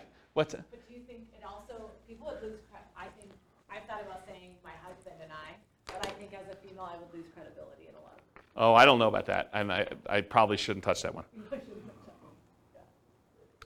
I don't know. I mean, the world's unfair. It's unfortunate, but maybe. Yeah. Yeah. Please call us at telephone number. They give multiple numbers. They also include their fax number and their email address. Please call. Thanks. And they've got his initials on there. This is a big national chain. This is a version of their letter. It's got the address, dear, certain names. Records indicate that you are, oh, this is actually a really instructive letter. You should really read this one. Records indicate that you're the owner of the property at blank. Are you interested in a cash offer for that property? Our business is buying and selling houses and multiple house packages. We rehab and resell houses, and we sell property to other investors. So they're telling you they buy houses, but they also say, hey, look, if you got more than one, we'll buy all of them, right? They're telling we'll do the package. We rehab and resell them. They're telling you what they're doing, and then we resell them to other investors. Well, that's pretty interesting. We only buy houses at a discount. They're disclosing that up front too, right? But when we buy them, we pay cash. We pay most normal closing costs. We take the house as is. You don't need to do any repairs. And we can close quickly if you want us to. If you're interested in selling and would like a quick cash offer on the house at blank, please call 800 number 7 appointment to see your home. We maintain a very high professional standard. We maintain very high professional standards in the conduct of our business. We believe in making a positive contribution to our community. Please call toll-free number. Excuse me, if you're interested in selling your home, if you have any questions, thank you for your time to review my letter. Sincerely, their name. P.S. We pay cash and most normal closing costs for properties, and we could pay quickly if you want us to. Are you interested in selling your property at blank? Please call this number. So the P.S., which is the second most read part of the letter, is just another offer. It's basically repeating the offer. That's pretty instructive too. P.P.S., which I guess is the second P.S. in the letter, not ready to sell today, then please keep this letter with the important real estate documents and call us when you're ready. Interesting, right? I thought that one of the things I liked about this one is they're telling you we're looking for a discount. So are they going to get a higher volume of calls or more qualified calls? More qualified, right? Yeah. I bet they paid a lot to have that drawn up too. Yeah, like tested it and professional copywriter sort of thing. Yeah, and this is what's great. Like once you get a copy or a couple copies of these, you can modify it to your own stuff, right? Like don't copy it verbatim, but massage. Kind of use this as a guide and then write your own. Here's another couple postcard samples. Rachel buys houses in city. Unwanted estate, foreclosure, divorce, other bills piling up, had enough landlording, need to get out of town.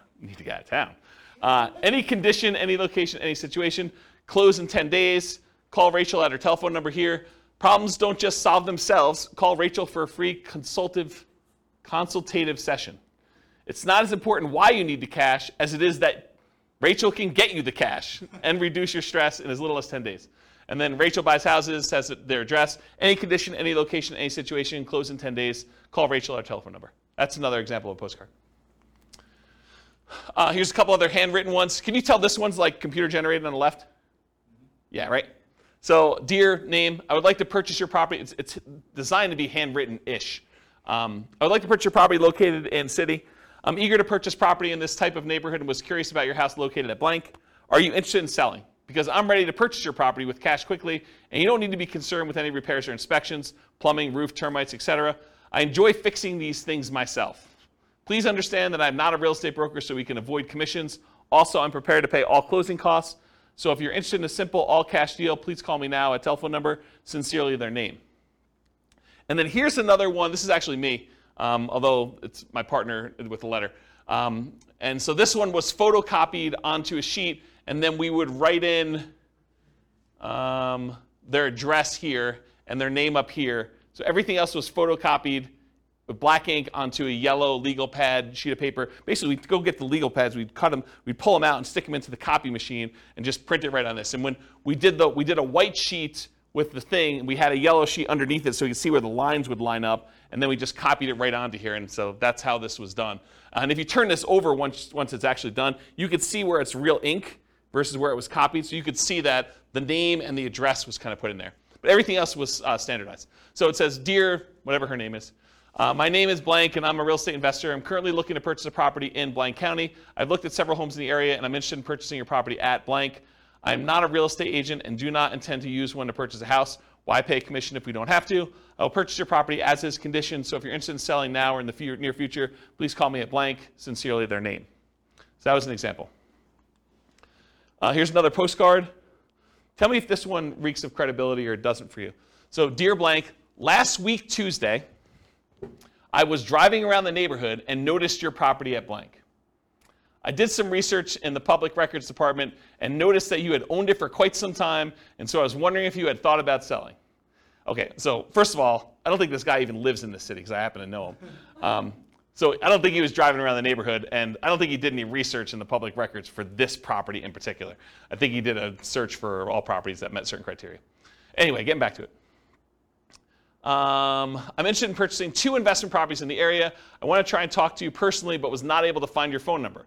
When I buy your properties, there are no fees or commissions. In fact, I'm willing to pay all of your closing costs. That would mean thousands of dollars in savings to you. Additionally, if there are tenants, I could buy it when they're with them there, so you won't have to worry about you having them move out. I did not want to miss your call, so I took the time to record a message. I didn't want to miss your call. So I took the time to record a message about my offer to buy your property. Please call this toll-free number with an extension. You can call 24 hours a day, 7 days a week. Look forward to hearing from you soon. What do you think? Do you like the other ones better?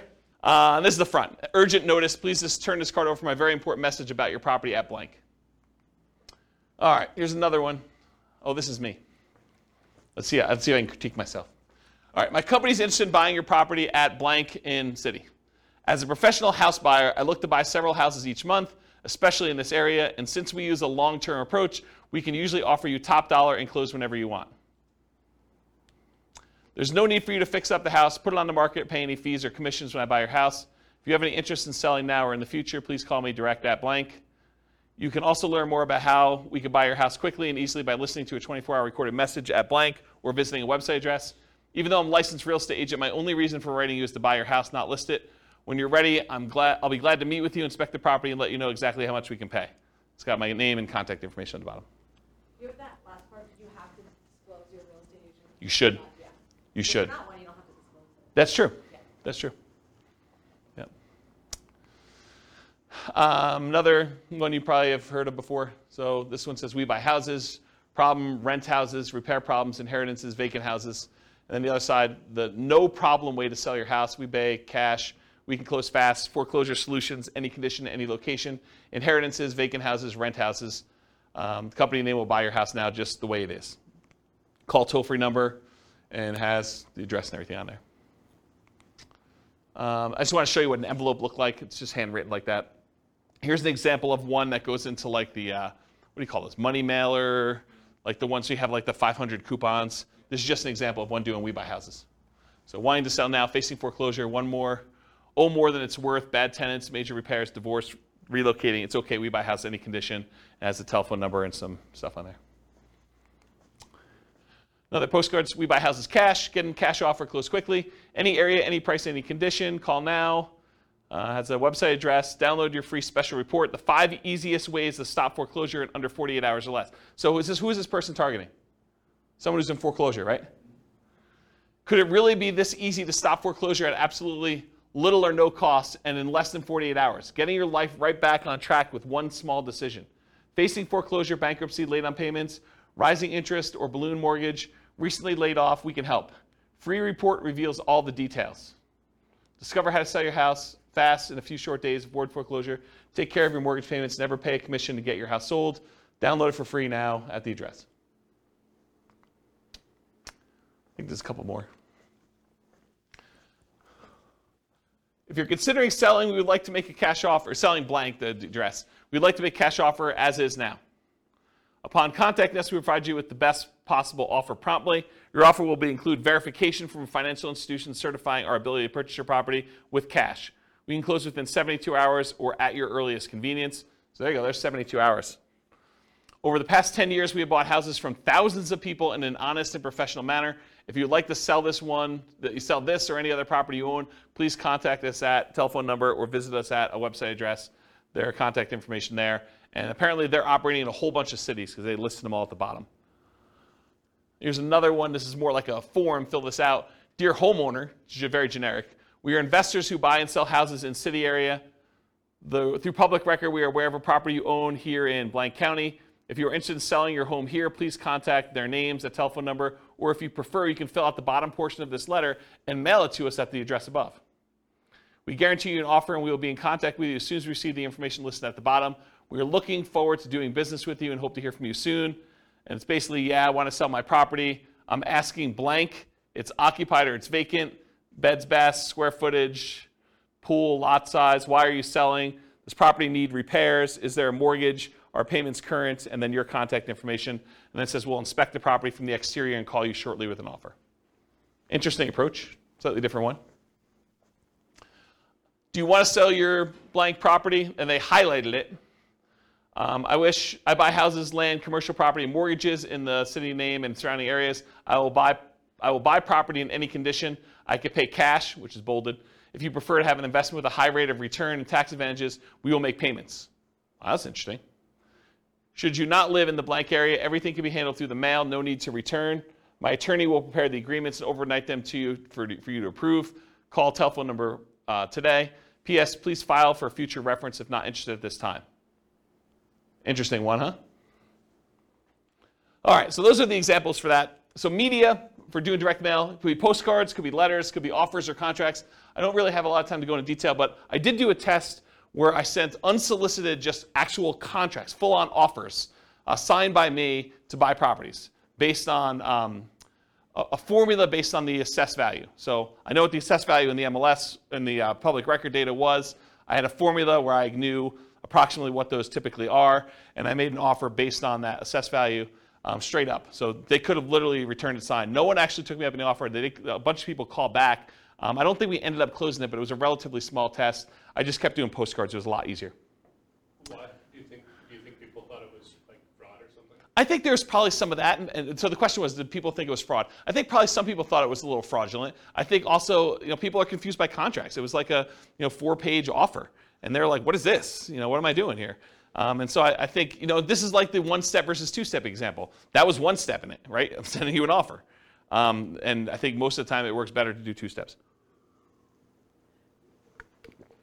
Just warm them up to the idea. Yeah, and then answer questions, build rapport, answer questions that they have, kind of talk to about stuff. Excuse me. Postcards, letters, offers, contracts, free recorded information lines, websites, lead forms, and special reports. So those are the types of media we could use in order to get in touch with stuff. What name do you use on your marketing? You can use your personal name. For example, I can use James Orr. You could use the name of your acquisition manager. So for a while, I had a person who was doing acquisitions for us, and we put their name on there. A pseudonym, like Jimmy Orr or Jim Orr. If anyone calls me Jimmy or Jim, I know you don't know me, right? Because that's not my name. My name is James. So you could put this on there, though, so when someone calls on the phone, they're like, hey, is Jimmy there? I know it's from certain marketing. So you could do something like that. So whatever you want to do. Business name, you can put your business name on there. You could borrow credibility. I forget what I was talking about there. I don't know. And if you're a real estate agent, you should disclose that on your marketing. Phone number, so you can put your phone number, your mobile, your office number, a 24-hour recorded information line, a 24-hour voicemail, an answering service, a live answering service, your staff, either your acquisition manager, your admin person. Other considerations, should you use a local number or long distance number? Should you put a toll-free number on there? Should you use an extension or not an extension? Should you include a fax number or not? All the considerations to kind of think about for this. For the website and email address on there, so if you can go get a custom domain name, for example, I think for a while we were using wecanbuyquick.com. I think I own it, but I don't think it's up because I'm sort of not acquiring properties right now. But We Can Buy Quick, I think, was ours. That's an example of a custom domain name.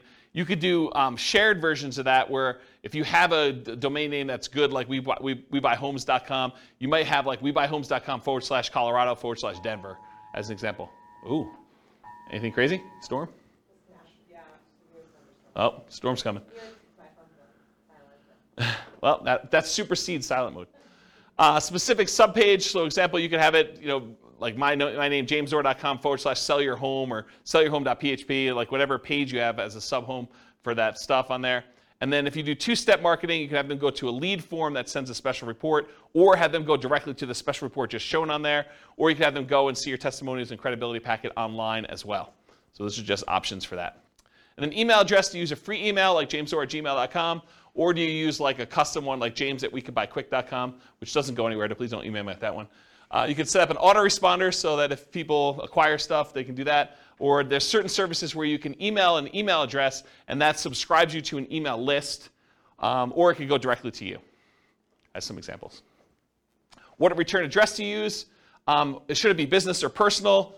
Just make sure it matches your thing. If you're saying my wife and I buy houses, you don't want to have like your business address and have it be a business name on there and stuff like that. I would not recommend doing your home address. You might get people actually coming and driving by, especially if they're upset for whatever reason.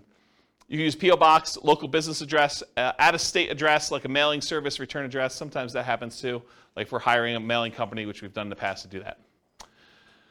Mailing frequency. Sorry, I'm a little over, guys. Hopefully you don't mind. Moving parade. You need to be in front of them when they think about selling. So repeated hits. 80% of sales requires 5 follow-up phone calls after the meeting. That's according to the Marketing Donut. And at any given time, only 3% of your market is actively buying, or in this case, selling. 56% are not ready. 40% are poised to begin. And that's from Vorsight. And then 63% of people requesting information on your company today will not purchase for at least 3 months. And 20% will take more than 12 months to buy. And that's from Marketing Donut as well. So you got to keep in front of people over time. And only a small percentage of people are like ready to go right now. If you email them or you mail them again 3 months later, you have another percentage of people that are kind of doing that. And then certain ones will take a little bit of time to actually make a decision. So those come back around. You build this up over time and you have a much better, more stable lead flow after a while. Then mailing services, you could use local print and mailing houses, or the U.S. Postal Service has a company that they do for doing direct mail services called click2mail.com. It's click the number 2 and then mail.com for doing that. That's it. Any questions? Was that helpful? Was that like good overview of how to market, find off-market deals? A lot of detail? Good stuff for you? Any questions? If you guys want to, are you going to do stuff? Like, what do you need help with? What questions you got? None? Overwhelmed? Only kind of related, but so when you're talking like to the MLS or different things, is there a way, you talked about different things to look for if you're looking for a certain number of bedrooms, that's obvious, but is there a way to search for like unfinished basement? I feel like I never see that. In the MLS you can, but not in assessor data. Well, I wonder if assessor data has that field. We're getting so much better at that. I bet you there is some fields for that. Okay. But you'd have to look it up. You'd have to go pull down the data, because a lot of times these have like 155 fields, right?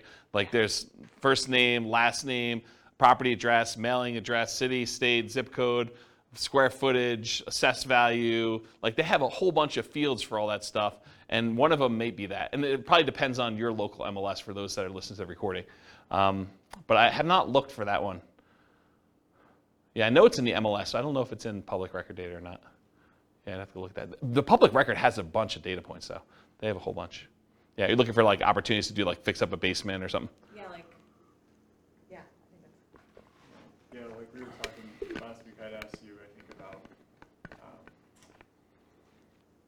I forget which one it was, nomading, fix and flip to nomad, Yeah. or whatever.